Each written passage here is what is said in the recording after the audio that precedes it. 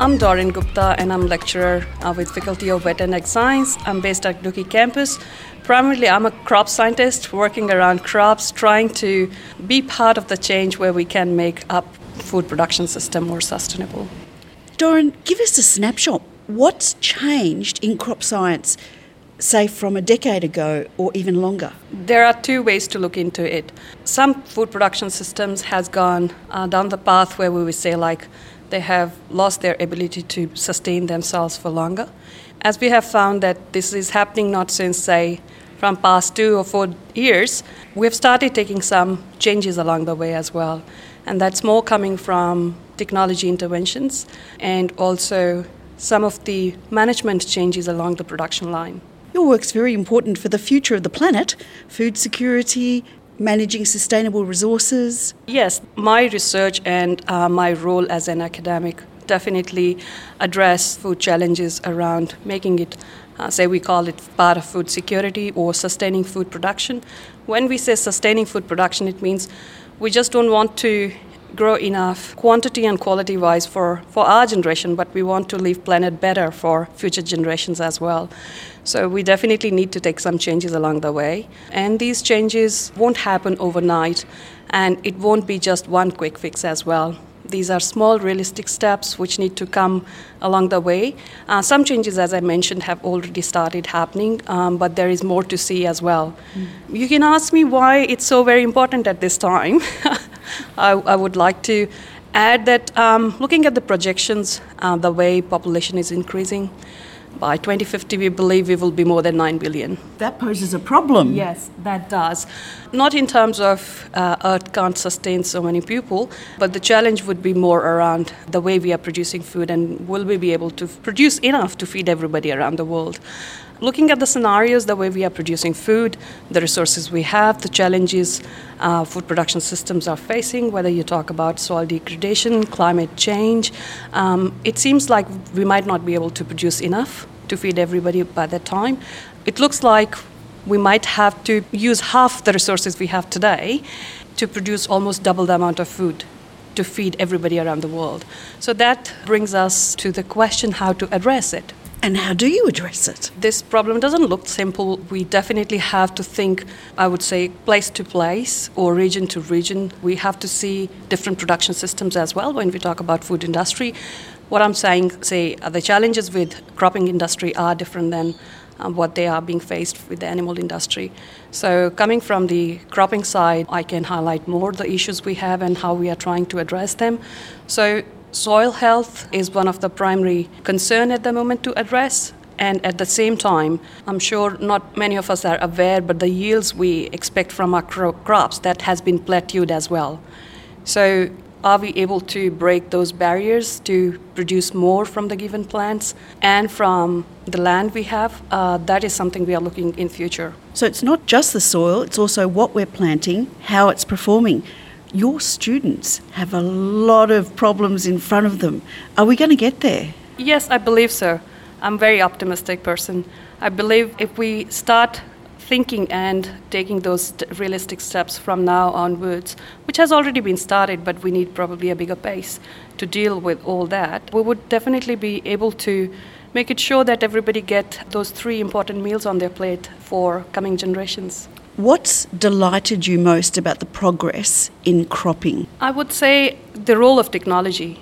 I would say the change which I have seen since I have joined agriculture science, being a student in this area and then working as an academic.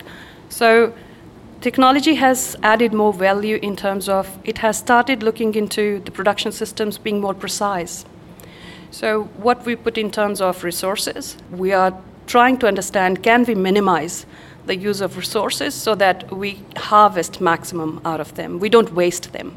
So agriculture is becoming or is already a high-tech industry. Yes and no, both. The scale varies again. Developing countries still are not at the same pace with the role of technology being embedded in agriculture as it's with the developed countries. There are many smallholding farmers around the world who contribute more to food production. Their food production system is still the very traditional one where there are chances for improvement, maybe with simple management practices or by even using improved crop varieties. Whereas in developed countries, technologies has to become more part of the actual commercial production system. It has gained the momentum, but not really, I would say, happening at all the farms around the world. Should we as consumers be also rethinking what we're eating? Yes, I would say that's one of the bigger drivers at the same time. We talk often about increasing food production, but at the same time, we keep on forgetting how much we are wasting. Food waste occurs at two levels. One, we say before we harvest, and then once it's harvested, the way we store it, the way it's transported, and finally when it comes to our plates. As a consumer, we waste a lot as well. The food wastage problem for the developing countries works at different scales again. The issue around food waste before harvest occurs more in developing countries because, as I mentioned, the technology hasn't been adopted to the level as it is with developed countries. Whereas in developed countries, food wastage is more a consumer problem. So we waste more food when it comes to home, or when it's sitting in our fridge, or when we don't like what is on our plate. So yeah, food waste works at two scales, as I mentioned. But consumer perception and understanding and awareness would definitely impact the way we are producing food. Maybe taking some steps at individual scale to minimize food waste, but at the same time, being more aware from where the food is coming. What will we see on Dookie Day? I'm very excited for Dookie Day. We're going to demonstrate various things at various levels.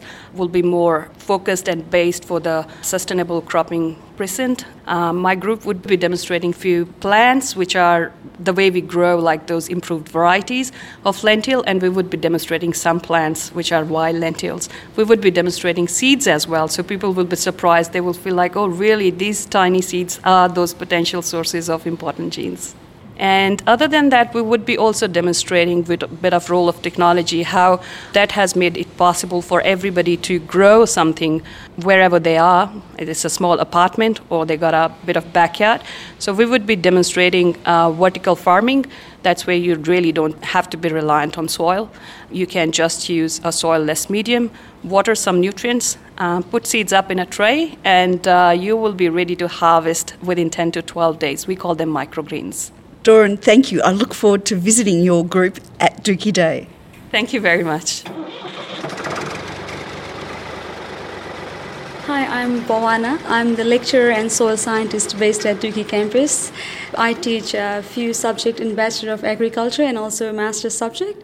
And my research focus is mainly working with biochar as converting waste material into biochar and using into soil.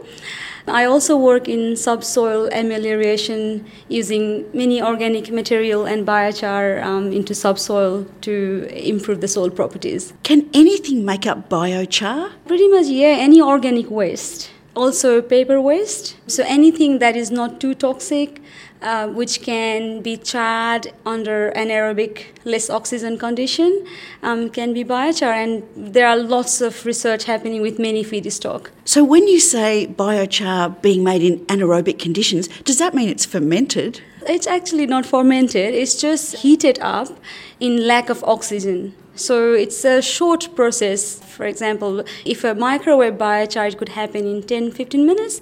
If it is a traditional biochar, it could take 45 minutes to 1 hour. It's just heating material up in lack of oxygen. It's the ultimate in recycling. It's sort of like dust to dust. It is kind of recycling. I do like to use that word because you have the waste material and you can convert it to biochar, used back to soil and agriculture, also as a waste remediation. Now, your group is going to be out at Dookie campus. I learned something about Dookie the other day, that it was chosen as a site for an agricultural college because it had different soil samples around its surrounds. Yes, we do. Dookie has a red ferrosol, which we call Dookie Red. It is really good in agriculture soil. It has good infiltration, good for different purposes of agriculture. We have orchard, we have other cropping, all using that soil. Talking about soil types, can you guess how many soil types we have in Dookie? Okay, I'm going to guess 4. Go more. 8. 7. Very close. You're very close. Yes, That's a lot of soil. I mean, it's ridiculous amount of soil types. How can there be 7 soil types in one big area? It is very interesting. Dookie has a very interesting geology, how it was formed under a long time back under oceanic conditions, and different soil in different part of the campuses have different geology. Some have alluvial influence, some has colluvial influence from Dookie, Mount Major, and other little hills on the nearby area. So having different type of parent material over long time, soil has different soil types in Dookie campus. Soil is critical for everything. If the soil doesn't work, the crop doesn't work. The crop doesn't work, we don't have food. So it all comes back to the soils. You're very important for the future of the planet. I can't agree more. Thank you for that statement. Yes, soil is the basis of life. I always say it all starts from soil. So if you are thinking of pasture, animal science, if you think of crop production, I think soil is the integral part of all the things we revolve around agriculture. So it's very important to look after soil. And one thing I would like to stress there is soil, it takes long time to form soil, thousands of years to form a gram of soil. If we don't look after it, if that goes away, then we don't have the basis for agriculture.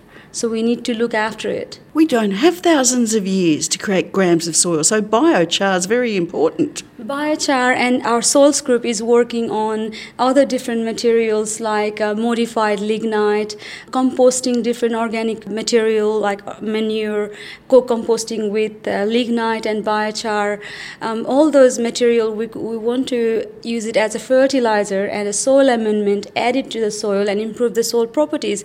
And having said, it's not just for short term of days. We're looking for a long-term improvement of soil properties so that our generation next to come will also enjoy the good soil we have. Do you have a favourite soil? I would say Dookie red ferrosoil is my favorite soil, and always I take my student to that soil pit where it is there. It's nice location where it is. I can see all the Dookie field from there, and I can teach about the geology, Mount Major sitting just next to that soil pit. A nice red color, have a good profile depth. I always take my student there. So I would say Dookie red. Red ferrosoil is my favorite. You describe soil like a wonderful wine or a dessert. Soil is living, so soil is our friend, is a living friend. All the microbes living in the soil, they are our friends. That's right, soil's living. It's not just dirt. It's dirt plus animal life and in the form of microbes and fungus and everything else. In our subject, our students, we teach them about soil in the first lecture, and then we tell them you are not allowed to use the word dirt in our classes, because soil is very special. Dirt is something you don't want it. You just get rid of dirt. But soil, we love it. We want to look after soil and for generations to come. So soil is living, yeah. Since talking to you, I've realised that soil is my friend. What will I explore with you and your team at Dookie Day? In Dookie Day, we have lots of activities in the soil section. We start from small soil microbes, which are our friends now. People can come to our activity and look at the soil microbes in microscope. They can also look at different soil type we have across Victoria, and we have samples of the soil in the little tubes to see how many different soils exist in our area. And then they can do soil texturing, pH, just to play with the soil type, have a feel of it, how it feels. And we also have some demonstration of the lignite amended fertilizer that our group have just researched on. Some of the information, biogas, biochar, lots of things happening. We also have nitrogen footprint. So if you want to know what your nitrogen footprint is, you can come to our booth and then just enter some of the questions that we'll ask. Then it will tell you what your nitrogen footprint is. And if you have low nitrogen footprint, we'll give you a prize. We also have another activity under nitrogen footprint. We have different agricultural produce on the table. You can come and guess which agricultural produce which have what sort of nitrogen footprint, high, medium, low. And if you have a good guess, there is also a prize for that. Just enlighten me. What's important about having a nitrogen footprint and a low nitrogen footprint? So nitrogen footprint is to understand the different activities you do, different choices you make in life, like driving a car or going to office by riding a bicycle. How much nitrogen would you produce? Reactive nitrogen with your activity.